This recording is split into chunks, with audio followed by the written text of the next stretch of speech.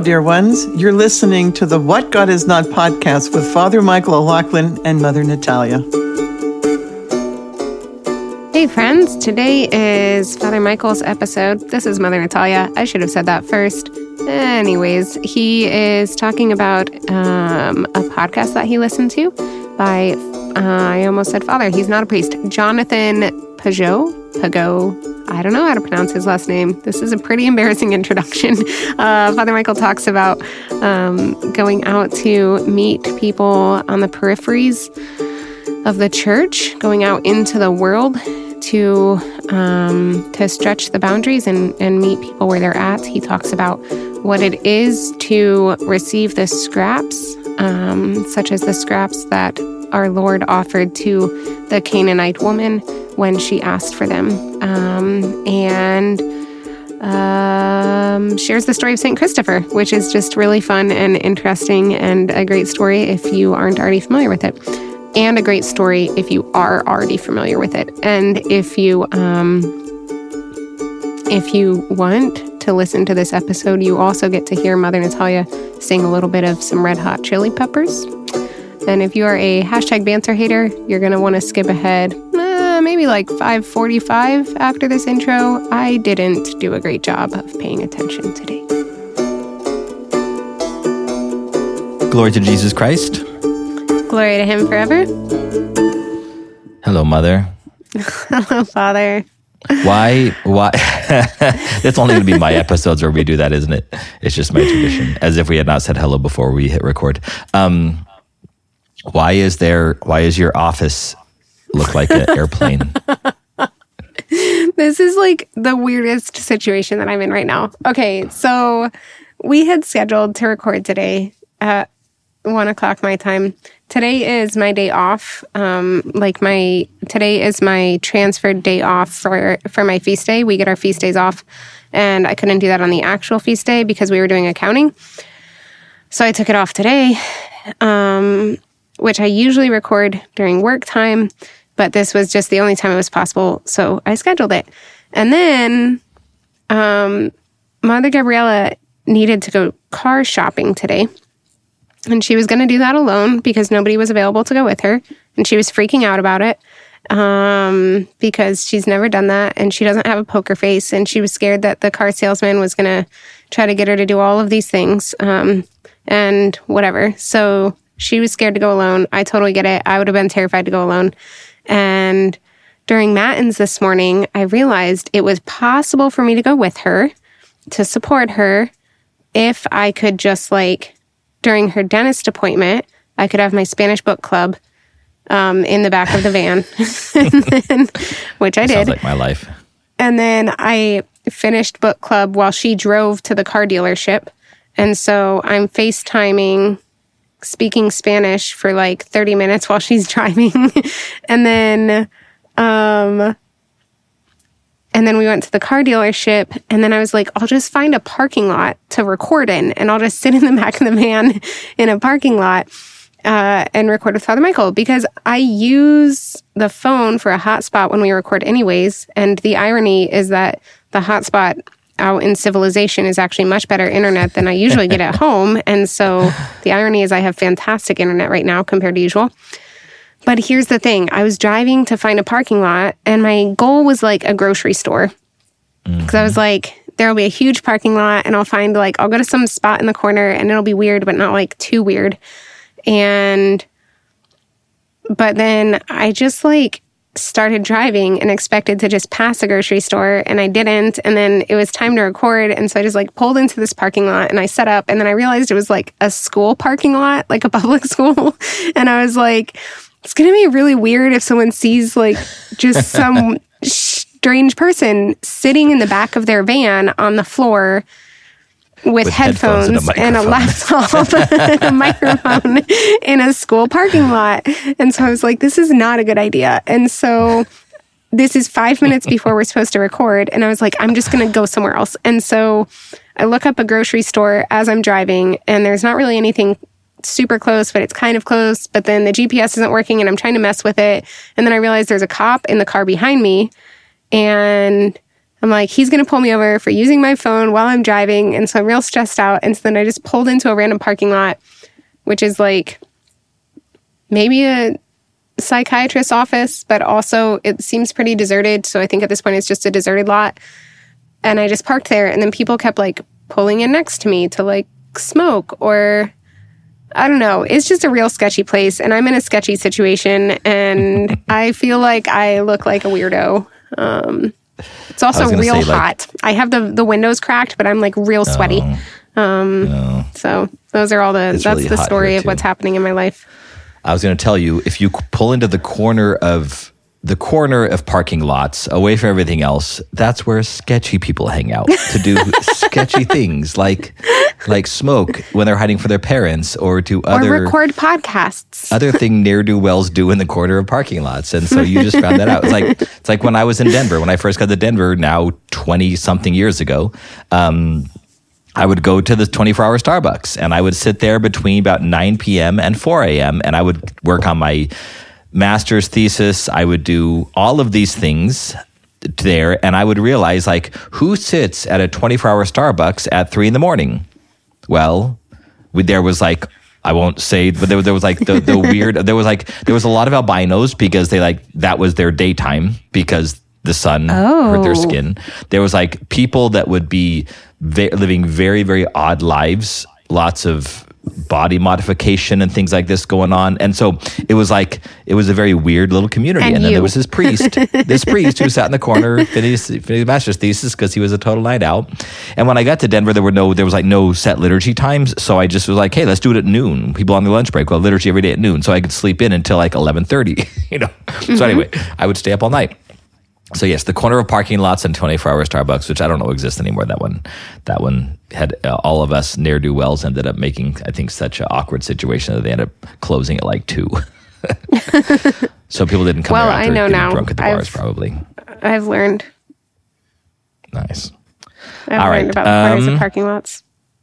So it's my topic, right? Oh my gosh. You're asking that as we're recording. Yes, it's your topic. I have a topic. Okay. I have a topic. And it's actually one I'm very, very excited about. You're like, about. I just made it up 20 seconds ago. Yeah. No. So, but I probably could have. But I had to look over my notes because this is going to be, this is an advertisement for a different podcast because these are my own insights about another podcast episode from a different podcaster that blew my mind. And this episode was recommended to me. I'm very flattered that somebody said it. By the way, if whoever from the pilgrimage in Olympia, whoever told me that I should listen to this episode, was that gunshots? I don't know what it was. Everything's fine. Just keep going. I'm just going to peek out my car, but I think everything's fine. You are not. You're good. Keep talking. I'm listening. I'm totally focused. I'm listening. I'm not in Cleveland. I'm in Akron. I wish people could see your face. I'm listening. Just keep talking. You are getting mad that I'm not just talking. So whoever from the Olympia pilgrimage, the annual Eparchial pilgrimage, told me to listen to this episode, God bless you, because it was perfect. So Jonathan Pageau has a podcast called The Symbolic World, and it's a great podcast. He's a great Orthodox Christian. He talks about symbolism. He's an artist. Most of you probably know who Jonathan Pageau is. But I know what podcast episode you're going to talk about. I doubt it. I'll bet you a beer. Because you prayed for through the intercession of St. Christopher in the opening prayer. Oh, yes, I did. Okay, so which episode then? Oh, you owe me a beer. Only if you get it right. Well, I don't actually, I've never listened to his podcast. Maybe he talks about other episodes. I never listened to his podcast, but I heard, I watched, recommended by Father Deacon Jonathan, I watched a YouTube video that he did about the zombie apocalypse. That's it. Dang it. Yes, you owe me a beer. Wasn't it an amazing episode? It's amazing. So Jonathan Pageau, The Symbolic World, has this episode that is called, I look it up, Pentecost for the Zombie Apocalypse. Yep. And the zombie part, I'm not going to go into. You can listen to it on your own. He starts out with zombies. It's great. He's giving a talk. I forget where he's giving the talk. To But anyway, the priests podcast episode and- is a talk at a priest conference down in the South, I believe, right? Okay, so that was the one. I now have listened to a bunch of his stuff, so I get him all confused. But pretty much to start this off, one of the things we also had a talk, so I don't make this completely about that episode. I'm not just retelling the episode. I'm going to kind of adapt it, and I want your feedback by there, especially since you've already listened to the episode. But we also had a talk, Father Josiah Trenum, who is a very, very well-educated Orthodox priest who has a parish out in Riverside. He has like 800 parishioners. He has like 100 people at a time coming into the church. It's absolutely incredible. But we have a different mindset, and I cannot recommend. Of course, he rips on the Catholic Church a lot, and I just kind of ignore that stuff. But he does it quite a bit. So if you're going to listen to him, please be very careful. But he is Jonathan or Father Josiah? Father Josiah. Okay. If Father Josiah, he has I think patristic nectar. Anyway, it takes a certain confident person in their Catholic faith to watch his stuff, only because he.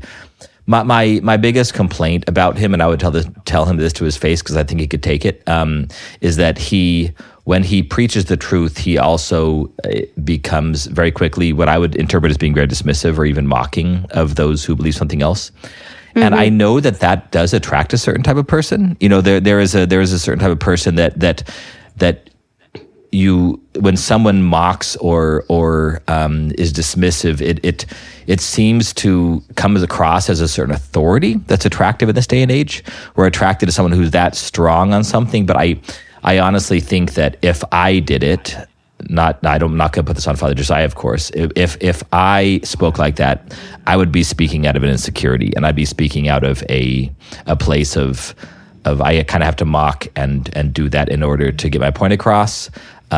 So anyway, but I actually doubt he does that. I think he is a really, really good man, and the things that he's done, he can have confidence. Like his church is amazing. His community is amazing. It just, everything seems to be pointing to he's saving souls, you know.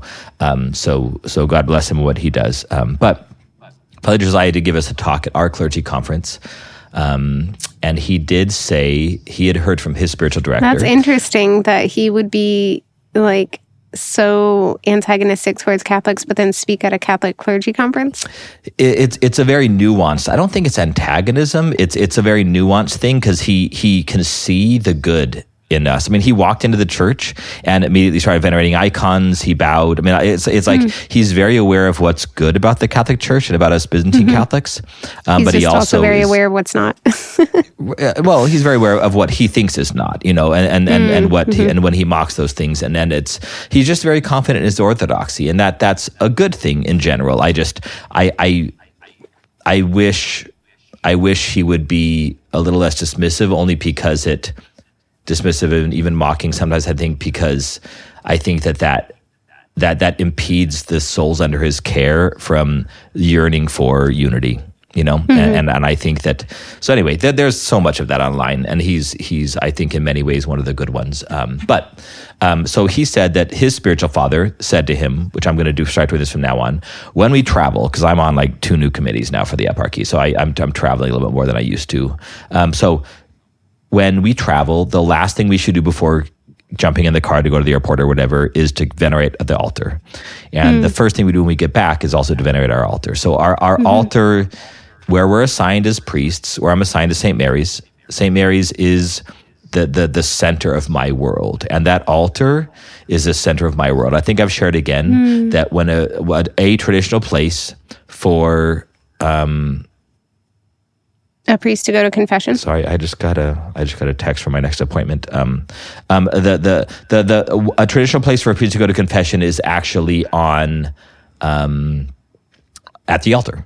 So I think I've said this before, where normally the faithful will go to confession in front of an icon of Christ. Oftentimes the icon is on the iconostas, sometimes in front of an icon made without hands. But anyway, they go to confession there. A priest goes to confession at the altar because, in a sense, that's where he's returning to when he's freed from his sin. But that's also what he sins against, because at the altar where he stands to pray, at the altar where he stands to consecrate the Eucharist, this is his home. This is where he should feel most comfortable. This is where he should be the most This is where he should be the most at home. This is where he should, this is what it should draw him to virtue. So do you have anything to say about that? I need to text this, but I think it's a sorry, go ahead. I need to text only that I think that it's really, I don't know. It's just like a really beautiful conviction. I'd never thought of this before, but I mean, the same should be true of me, right? Like in my monasticism, the chapel is the center of my life. Prayer is the center of my life. The Lord in the Eucharist is the center of my life. And I can't venerate the holy table in the way that you can, but I think it would be a really good practice before and after trips in my own life, because I also travel a lot, probably more than your average monastic.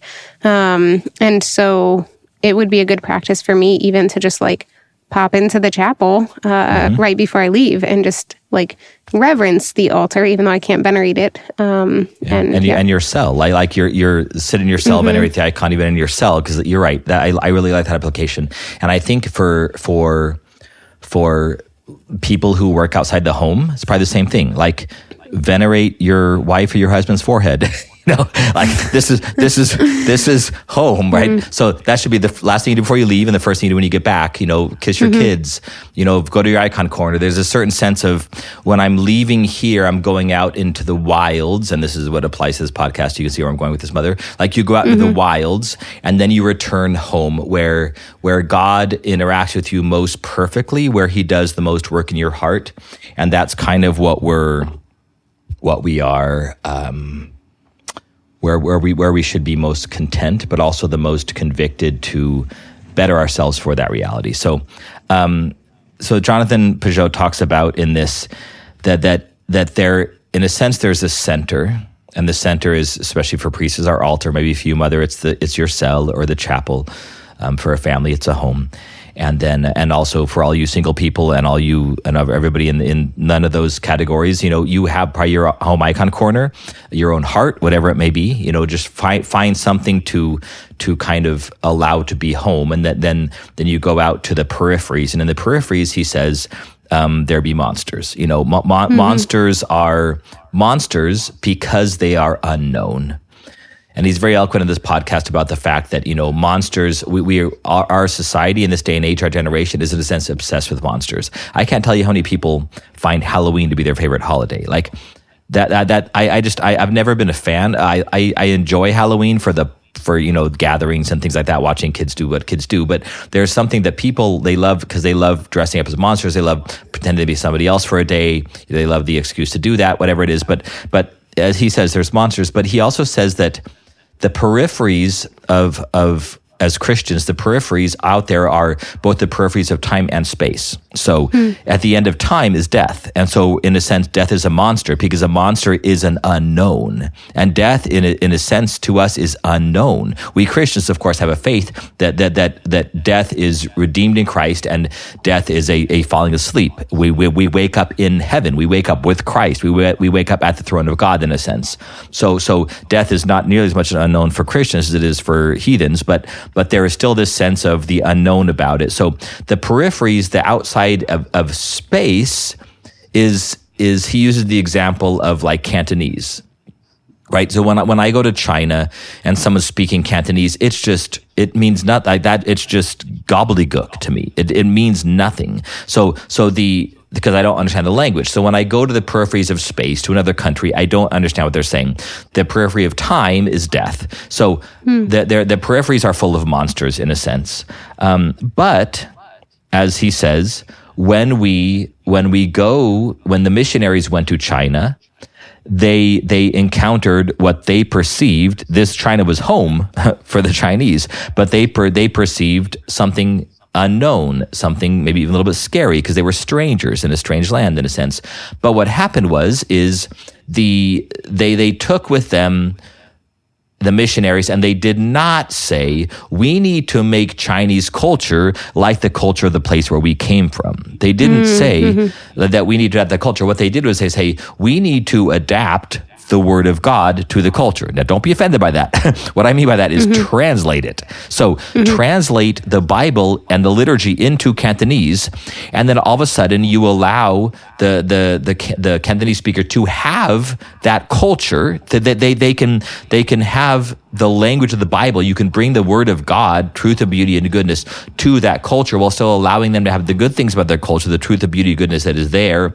And so it's this nuanced, where they take some of the truth of the word of God and also keep some of their own culture, but then they're not monsters anymore. In other words, in our perspective, right? Again, they were never monsters in their own perspective, of course. But for those who go out, the unknown, by monsters, I just mean the unknown. Death is a monster, right? The previous of the monster. So there's this sense of we quote adapt, even though it's not adapting, it's just translating the word of God into Cantonese. And now all of a sudden, the monsters in our perception are no longer monsters. They're now part of the church. So they've gone from being on the outskirts, far away, to being inside, and yet the church also grew. There's a beautiful icon that we use for All Saints Sunday, and it has on the bottom, it has Abraham because it's, in a sense, an icon of heaven. So on the bottom, it has Abraham, and it has, because it's the bosom of Abraham is heaven, it also has the good thief Dismas. By the way, do you know what the name Dismas means? I only learned this recently. The name Dismas, which is the name we gave to the good thief. It's, it's not in the Bible. It means Yes? No, I don't remember. Okay, so it literally means to the west. Which we translate as sunset. Sunset. So in other words, at the setting of his life, at the very end of his life, he had this conversion. Remember me, Lord, when you come into your kingdom. And you and I think have done a podcast about the good thief and the story about earlier life on the way to Egypt. I think we did. If not, okay. So we did that. So this is the old podcast we did about the good thief. Anyway, Dismas means sunset. He had a conversion at the sunset of his life, at the end of his life. So in this icon, though, you have in the center of the icon a massive circle surrounded by a mandorla, which is like the breaking in of heaven to earth. In this massive circle, and in this circle is Christ enthroned. You have Adam and Eve. You have all the saints. So this is the cloud of witnesses that are the saints. Now, it even looks in the icon, the way you do the art, like it's expanding, because the people inside of the icon, they're kind of cut off. So you have all the saints in the center of the icon, but then the ones on the outskirts are kind of cut off by the circle. And so you see in it, the circle is expanding, the cloud of witnesses is expanding, but it's also complete. So there's in a sense where the cloud of witnesses, heaven, is not lacking anything, but it can expand to include us. So when our generation of saints become saints, then it expands to fit us. So there's this beautiful completeness and yet expansion of the completeness that allows for this. So this is how the church is. The church it's fully incomplete in itself. It's universal, right? That's what Catholic means. It means complete, universal. It means everything necessary for salvation is contained in this universal, complete church.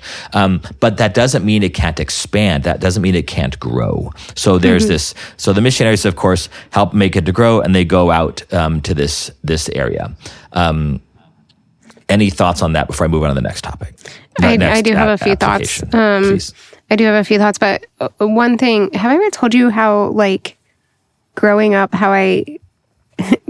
is a strong word. I was like a teen in this, how I would remember that the sun sets in the west. Did I ever tell you about that? No.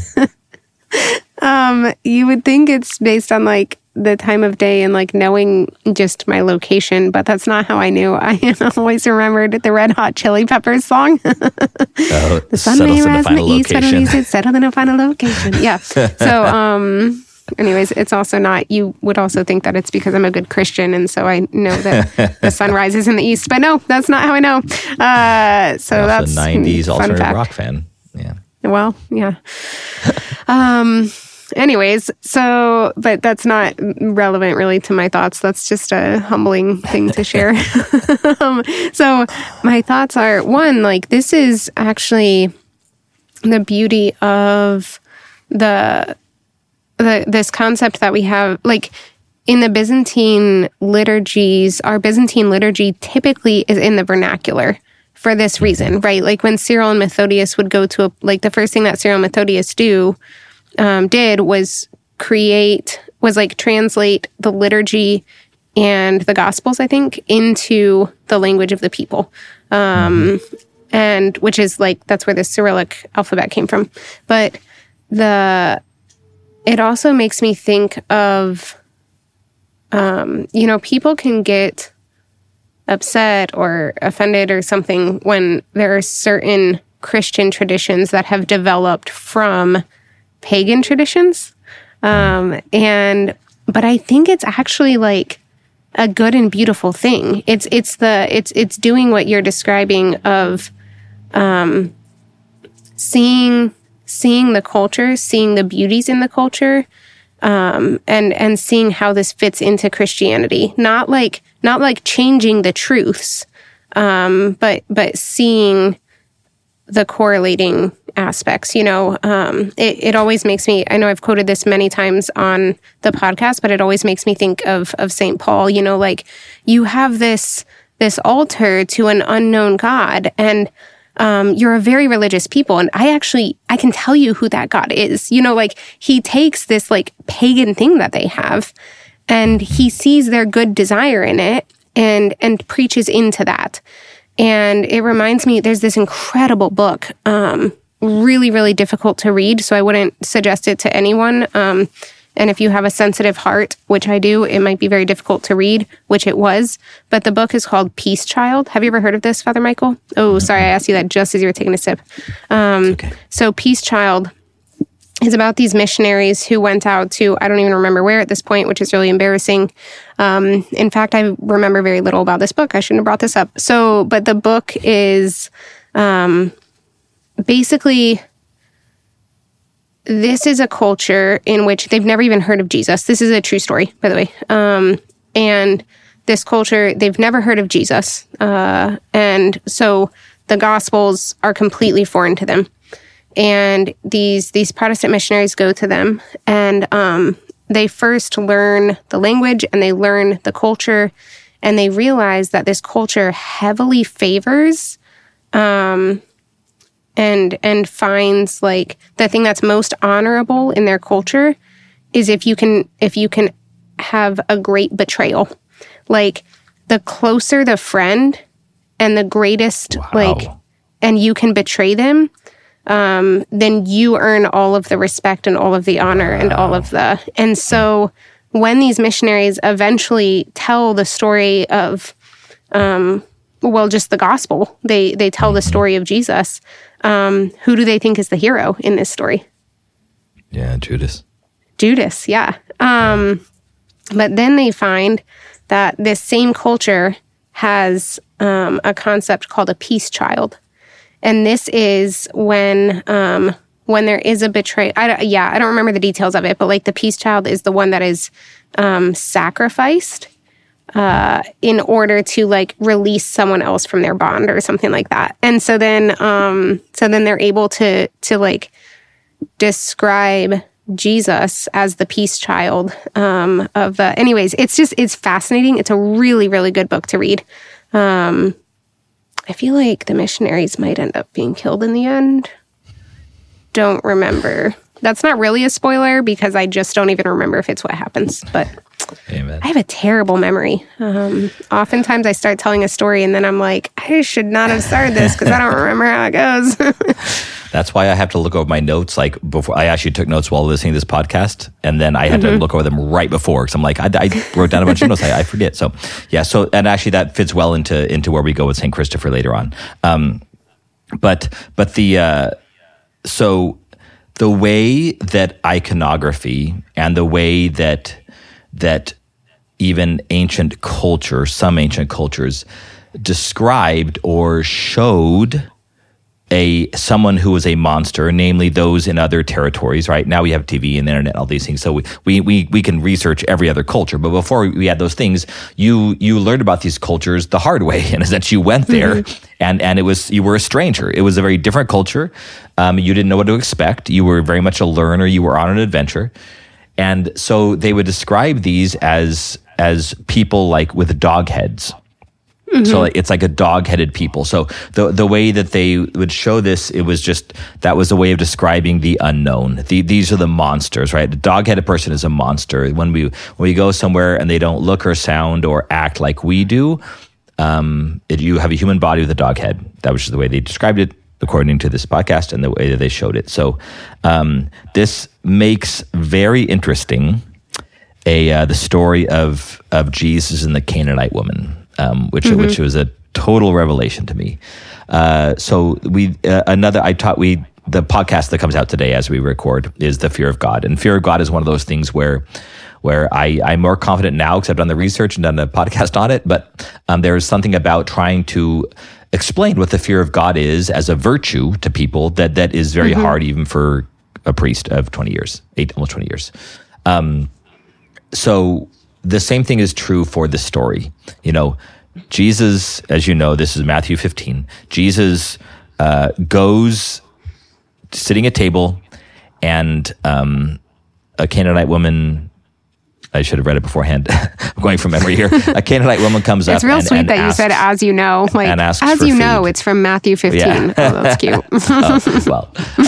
It's you go, and he goes, and the woman asks she asks for to heal her daughter, I believe it is, right? She comes up, and Jesus says, pretty much, the food I have to provide, the grace, the mercy, the ministry I have to provide is for the Jewish people. Why would I take what I have for the people that God called me to minister to and give it to the non-Jews? And he says, and give it to the dogs. Right. And he says, and he calls her a dog. And again, this is why it's so hard. Like, really, you call this woman a dog? And she says, of course, responds and says, even the dogs get to eat the scraps that fall from the master's table. And he sees in this a great faith, and so he heals her daughter. I believe the story goes. So it's a very hard thing to preach on, and we hear this every year in a Byzantine lectionary. It's a very hard thing to preach on because it seems like Jesus is mean. Why would the Jesus I know call anybody a dog? Now, again, if we understand the culture that dogs and the dog-headed people were seen, I'm going to just trust the scholarship on this one, were seen as the monsters. They were the foreigners. They were the ones who were outside. And Jesus is obviously saying, I'm Jewish. I was sent to the Jews first. You're a Gentile. And so therefore you're on the periphery, right? We talked about the altar is home. When I travel, it's the periphery. There's a certain sense that it's foreign to my experience here. When you go to work, all these things, you're in a sense going to a foreign land, if you will. So there's going to be strangers, there's going to be monsters there. So when she says this, she's acknowledging that when she admits that she's a dog, she's not calling herself less than human. He's obviously not calling her less than human. He likely is calling her on the peripheries. You're a Gentile. And so she responds and says that even the dogs get to eat the scraps that fall from the master's table. So she is acknowledging that she is a Gentile. She's acknowledging in the sense that she's a foreigner. This is one interpretation, but I think it's beautiful. Now, what Jonathan said in this podcast was that this probably means this is one of those boundaries, and this podcast is all about boundaries. This is a boundary of Jesus' word going from the Jews to the Gentiles. So since he does heal the daughter, this is an expansion, a missionary activity, if you will, a going out, a leaving of this moment. And so this is a beautiful moment in a sense of evangelization, going to those who do not have the word. And the woman asks for the word. Now, what's really beautiful is that we in the Byzantine Church, we very, very much take this in a sense very literally, in that the Eucharist is for those that is consecrated on the altar and given out to the people of God. This is very much the bread that is given to the children. And that's what Jesus is in the parable. It's the children of God, those who are initiated into the church, those who through faith have asked for it, have learned, and are instituted into the body of Christ, therefore being able to receive the body of Christ. For those who are not, they in a sense traditionally stand in the narthex, and it's the back part of the church. There's a boundary there that when they are initiated, when they are forgiven, whatever it may need to happen to be communicated, then they cross that boundary into the nave. They come into where the people are standing. But also, the crumbs of the Eucharist is in a sense the antiteron. We Byzantines give out crumbs of bread that were part of the loaf that became the Eucharist. It's not the Eucharist, it's just the crust, if you will, the blessed bread that was not consecrated. We give out to anybody, in a sense. We're literally giving out to the Gentiles or the Canaanites or the uninitiated. We give this bread to them on the peripheries, those who hopefully are on their way into the church. So there's this. Go ahead. Well, it's just I have a story about the antiteron, but if now's not the okay. Well, it's just I think that can be a really beautiful thing if received with an open heart and an open spirit, and like knowing the love that's intended there and the desire for unity that's intended there. Because I know I went with one of the other nuns to an Orthodox liturgy several years ago, maybe 5 years ago, because we had gone to a celebration at one of our parishes, our Byzantine Catholic parishes, and there were 2 Orthodox priests from near the Byzantine parish who were friends with that parish. And so these 2 Orthodox priests came to the anniversary celebration that this other nun and I were at. And the celebration was a divine liturgy on a Saturday night. It was a vigil liturgy, so we had technically gone to our Sunday liturgy. So those 2 Orthodox priests said, "Why don't you come to our parish tomorrow for our Sunday liturgy? We'd love to have you." And so we took them up on that offer, and we went to liturgy at their parish. And right before the Eucharist was distributed, one of the priests calls over one of the servers and has the server bring out to the other nun and I, like just to the 2 of us. They had to sit in the front pew, and they had them bring out a tray with antiteron, and I think they even had wine. And this is like during the reception. To be of the very Eucharist? Clear, it's right before the reception of the Eucharist. So to be very clear, when I say they brought out wine, I literally mean wine. It's not the blood of Christ. So they brought out the antiteron, the extra pieces of the communion loaf, the prosphora, that were not consecrated into the body of Christ, but they've been blessed. And it was like this clear desire from them for this nun and I to participate to the extent that we can in their liturgy, and this expression of a desire for unity. And I was like, we were both so moved by that. Yeah. We had, when I was in Denver, we had a wonderful evangelical church that we would assist at because they did great work with the homeless, called Scum of the Earth. And we would go down there, and they had a lot of homeless people that would come because it was a downtown community. And because we'd go down there, we had some of their young adults that ended up coming to our Wednesday evening young adult liturgy at Holy Protection. And when they would come, of course, they were practicing evangelicals, and so they liked hanging out with us. They liked, listening to the Word of God, singing different traditions. So they would always come up and get a blessing, of course, with the chalice, and that's one of the things we would do in that parish, and my parish now as well. If you're not going to receive, you can also, if you want to, receive a blessing with the Eucharist, and you just put the chalice on your head that has our Lord in it. But they invited us. One of the couples got married and invited us to their wedding, and so when we went to the wedding, they had the Eucharist. They had, it wasn't obviously our Lord's body and blood, but was what they called the Eucharist. So they just had bread that they broke and wine, and so the couple, after they were married, were breaking off pieces of this loaf of bread and handing it out to people as their version of the Eucharist. And so I was there with a parishioner, and she looked at me and said, "Do we receive?" I said, No. Like that we're not in a communion, even though it's not our Lord. It's a sign of communion. We're not in communion with them. So we just went up and we bowed our heads, and literally they both gave us a blessing with their hand, because that's what they were used to, like that we got. Yeah. They got the blessing with the chalice. It was like a really cool, this is sweet. That's we cute. get something, Yeah. So yes. So a great example of this then is. And most of you, as soon as you heard, we talked about Christopher already, but the dog-headed saint. There's so many icons of Saint Christopher with a dog's head, and when you see an icon with this man's body with a dog's head, most people know that that's Christopher, Saint Christopher. So in the story of Saint Christopher, real quick, as it applies, is because Saint Christopher, if you read the Golden Legend, he was a Canaanite, like the Canaanite woman, right? A foreigner. And that's why he has a dog head, right? He was someone who was not Christian. He was a foreigner. He was also a giant, according to the Golden Legend. So there's, in a sense, he even looked like a monster. But in a sense, because he was giant. Again, by monster, I don't mean anything bad. I just mean, a foreigner, something unknown. Monsters are unknown, but the way they look, the way they act, etc. So he is this massive giant warrior. And according to the Golden Legend, he wants to find the most powerful man in the world, and he wants to serve that man. And so that's his goal. So he goes and he finds the one that everybody says the most powerful man in the world is this king. So he goes to the king, and to test to see if this king is the most powerful man in the world, he says, "Who are you afraid of?" And the king says, "I'm afraid of no one except the devil."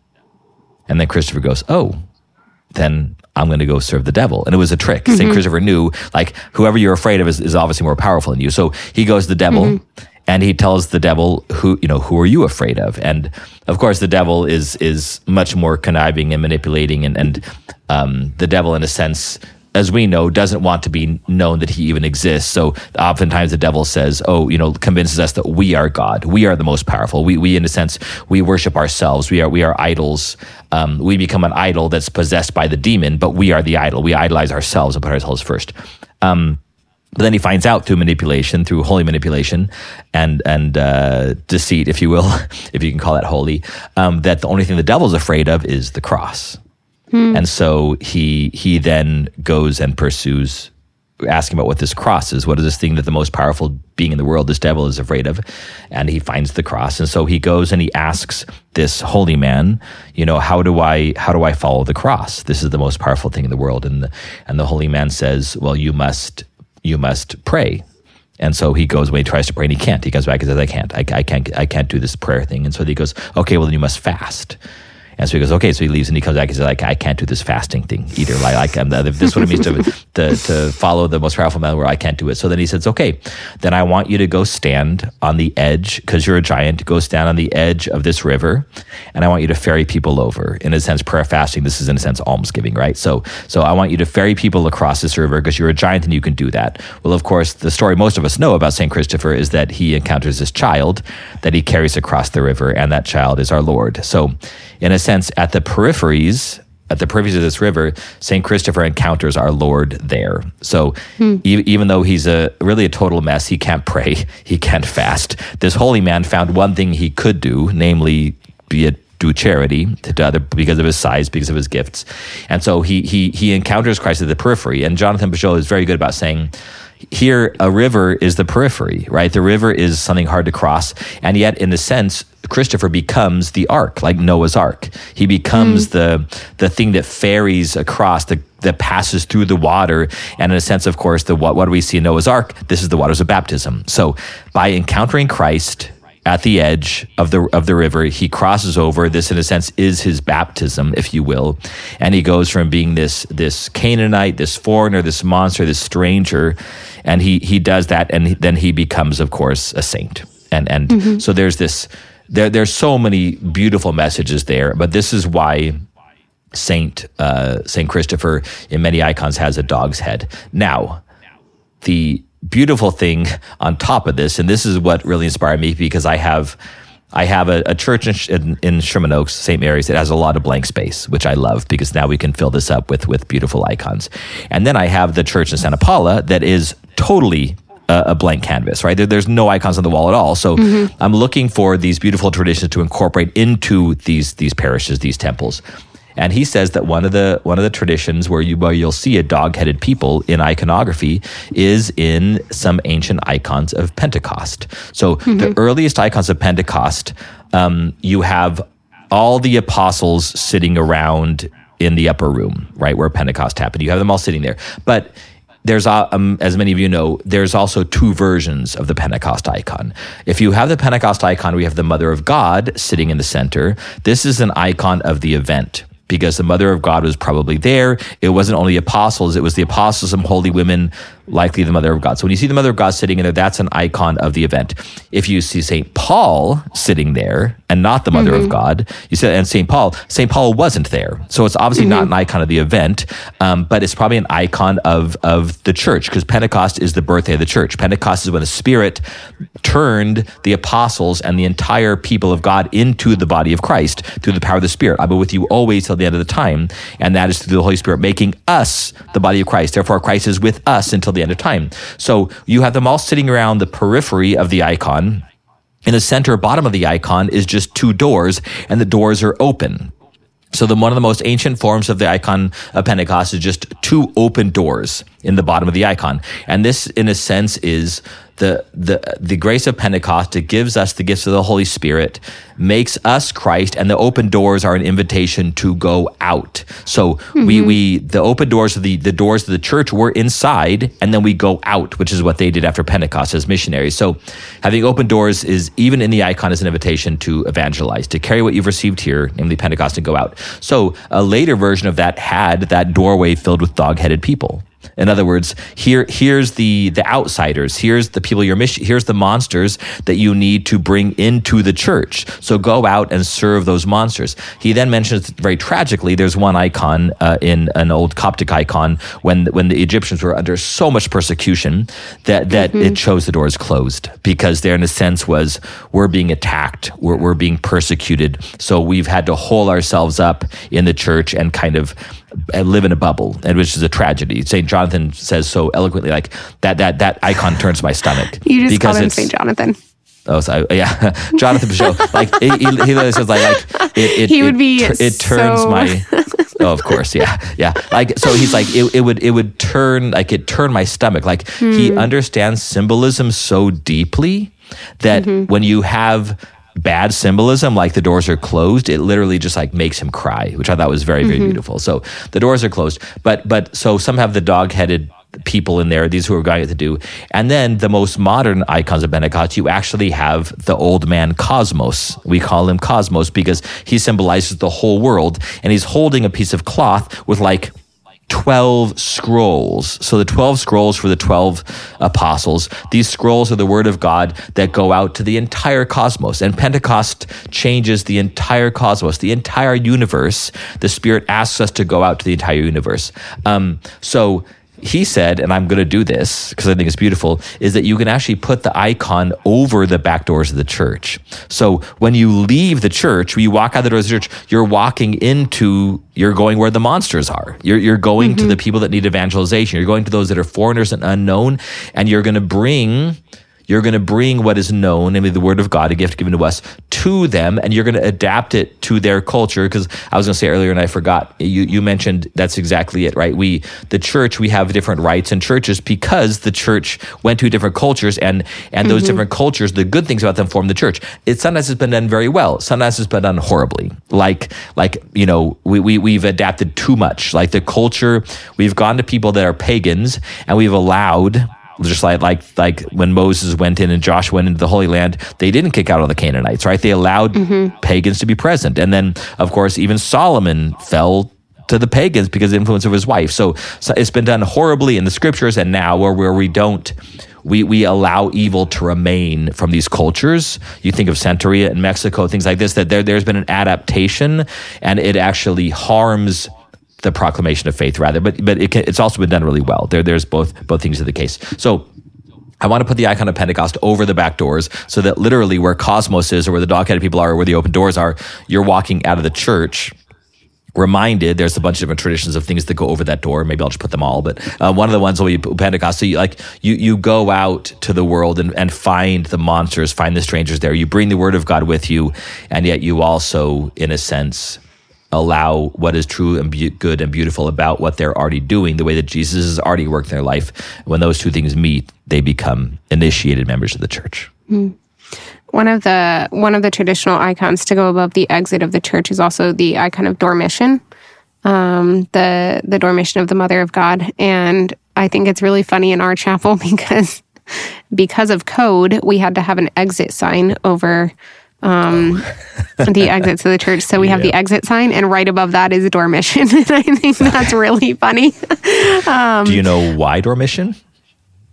Sorry, I shouldn't ask. I did. No, it's okay. I did. We were just talking about this like a week ago.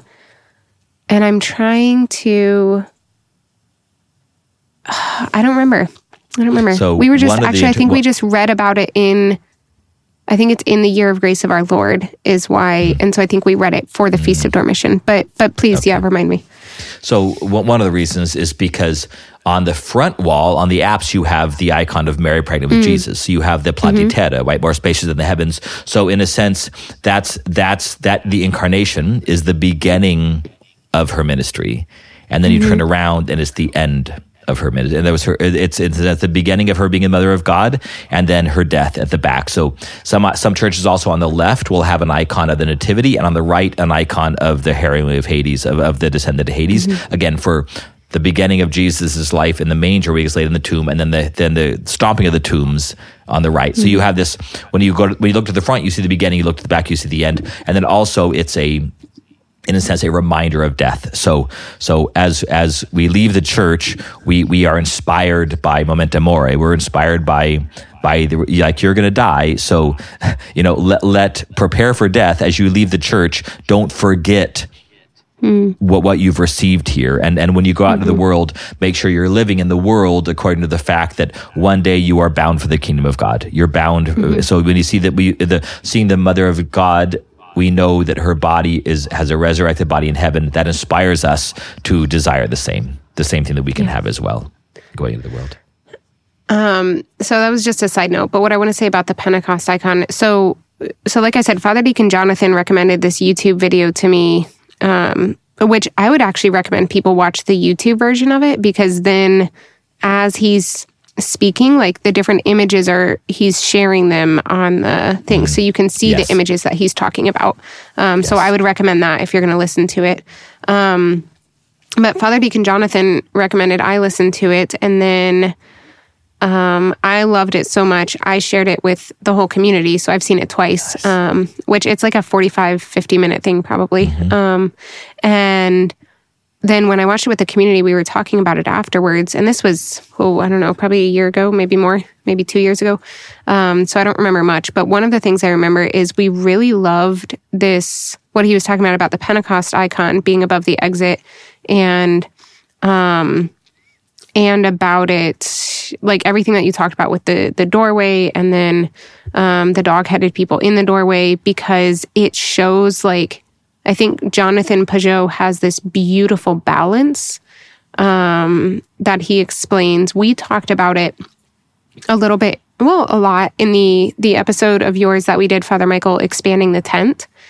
When we talked about like what is the modern day court of the Gentiles, because it doesn't just make sense to just immediately bring people into the liturgy, usually. Yeah, like that doesn't make sense. We called it expanding the narthex because the synodality is calling expanding the tent. But the episode was called expanding the narthex because we're expanding that entryway. Are you sure? Bet you a beer. We'll now be even. I'll bet you a beer. I think we called it expanding the tent. All right. You keep on talking. I'll look it up. Okay. And so, but we were talking about like, what does that look like? And because for most people, if it's their very first exposure to our faith, the liturgy isn't the thing that's going to make sense to them immediately. It's not the thing that's going to first. And so I think Jonathan articulated this very well in this episode about about Pentecost for the zombie apocalypse, particularly this icon, because like the monsters are in the doorway, which means he's not saying we invite the monsters in. I realize that's a very harsh way to say that, and so I'll give all the nuances that you did, of like, by monsters we mean foreigners. By monsters we mean those to whom this wouldn't make sense. And in our day and age, I don't think that literally means don't let them into the building. But it means like, don't change what we're doing at the altar in order to accommodate them. Don't water down the truths in order to accommodate them. But what it means is like, we have to go out and meet them where they're at. You're smiling because I'm right. I am. I owe you 2 beers. It's expanding the tent. You owe me 2 beers. I wanted to call it expanding the narthex. You're literally the one who typed it in. So This is my life. I do the wrong thing all the time. it's okay. We still love you. I love you extra because I get beer. So when does this episode come out? Oh, it's way far away from... No, it comes out September 27th. Do you know what that means? That means that when this episode comes out, yesterday was Buy a Nun a Beer Day, created by David Bates, after we were on his podcast, Pints with Jack. Because you guys were talking about Buy a Priest a Beer Day, and I was like, when is Buy a Nun a Beer Day? And he was like, whenever your life profession finally happens, that'll be Buy a Nun a Beer Day. So September 26th. And I'm going to outdo the rest because that's how I roll, and I'm going to buy you too. You're going to buy me too because you lost bets. So anyways, but yes, we have to go out and meet the people where they're at. And I don't just mean go out in a literal geographical sense, like metaphorically. We need to meet people where they're at, and we need to figure out how they will hear the truth, and adapt in that way. Like, not change the truth, not change the traditions, not change, but like, yeah, I don't really know how to articulate that better. But that's one of the things that we loved about that particular image that he talked about when we talked about it as a community was that, like, because I think that we've done the tendency for people in the church today is to lean towards one of the two extremes that is not the meeting people in the doorway. It's either the, like, close the doors and don't let in the outsiders, or it's the, like, the outsiders can do whatever they want, and in fact, we'll change everything to accommodate them. And we need to have the balance there that's preaching the truth with charity and in a way that can be received while also not watering it down. Yeah. I've heard in the past couple of years, I've heard surprisingly people that one guy I just met and another one I know pretty well, but both of them kind of began preaching that, it's us and them, it's us against them. It's very much, we need to protect ourselves. It's very much set out of fear. One guy, I was at a party and I had just met him, but he was a friend of a friend, and he said, he was kind of questioning me because he didn't get the Byzantine thing, and he really thought that we all needed to be traditional Latin mass goers and all Catholics, so the whole different rites and churches thing was confusing to him, and so I was trying to be very friendly, and I think I was. Yeah, St. John Chrysostom, kick that guy out. Yeah, but I did say to him, well, how do we, if the entire church is supposed to be, this one way. And I said, and you love the traditional Latin Mass. I love the Byzantine liturgy. Neither of our liturgies are conducive to bringing people in off the street. They're both have a certain monster aspect to them, right? They're foreign to the world. So we are a monster to those in the world. And so I said, we need to find ways of this is the high point. This is the greatest. The liturgy and the Mass are the climax. They're the top, the pinnacle of this journey. How do we begin that journey up and help people to do that? And he just says, no, you invite them to Mass. That's what you do. There's nothing else to do. And I said, but that's going to be turned some people away. And finally, he just got kind of flustered. He says, you know what? Like, those who don't want to come, don't have them come. Like, we're doing the right thing. Who cares about them? And I'm like, oh, buddy, careful with that. And another one was kind of saying the same thing about entire cultures. Anyway, so yes, we also don't want to be. We also are the monster that the people that we can welcome them in, and we start looking less like a monster, just like the Canaanite woman did to those who read it. And I love the fact that we have this tradition of Antiteron, literally crumbs of bread that we give to all of us who cannot receive either yet because we're not initiated or because we're penitents and we have to do some penance or something else until we can receive whatever it may be. But I love that it adapts the scripture in a way that we can say, yeah, that actually makes sense. Jesus was being a missionary, and it was a good thing, a transition from just the known, only the Israelites, the Jews, the children of God in that sense, to those on the outside, the Gentile, the Canaanite. So, yeah. Love it. Thank you. That was a great topic. Of course. Thank you. Do you have your shout outs? I do. Okay, so these are 5 shout outs to people who support us on Patreon. So we wanted to say thank you to Ben S. from Indiana, Julia M. from Maryland, Tegan M. from... I'm struggling with the initials here. Tegan M. from British Columbia. Ooh. John Paul M. from Ohio. And one more. Jonathan C. from California. It's one of your bros. By that, I just mean he's from California. So thank you all for your support of our ministry. You can support us on Patreon if you'd like a shout out, but also if you'd like stickers, but also if you'd like to suggest a mini topic, which we are slowly working our way through, or just because you want to support our ministry. It's on Patreon, What God Is Not. If you search that, you can find us. And we we divvy up those donations for tithing, for serving the poor, for serving other Catholic ministries, and for supporting this podcast as well. So thank you all. I didn't tell anyone that you left. Okay, sorry. I had to get up and we've been waiting for 2 packages that need a signature. And I knew that if we mailed it, we'd have to go to the UPS store. So anyway, I threw it under the bus, under the van, if you will. Okay. So let me do the spiel and then we will give our prayer intentions as we close out. So thank you.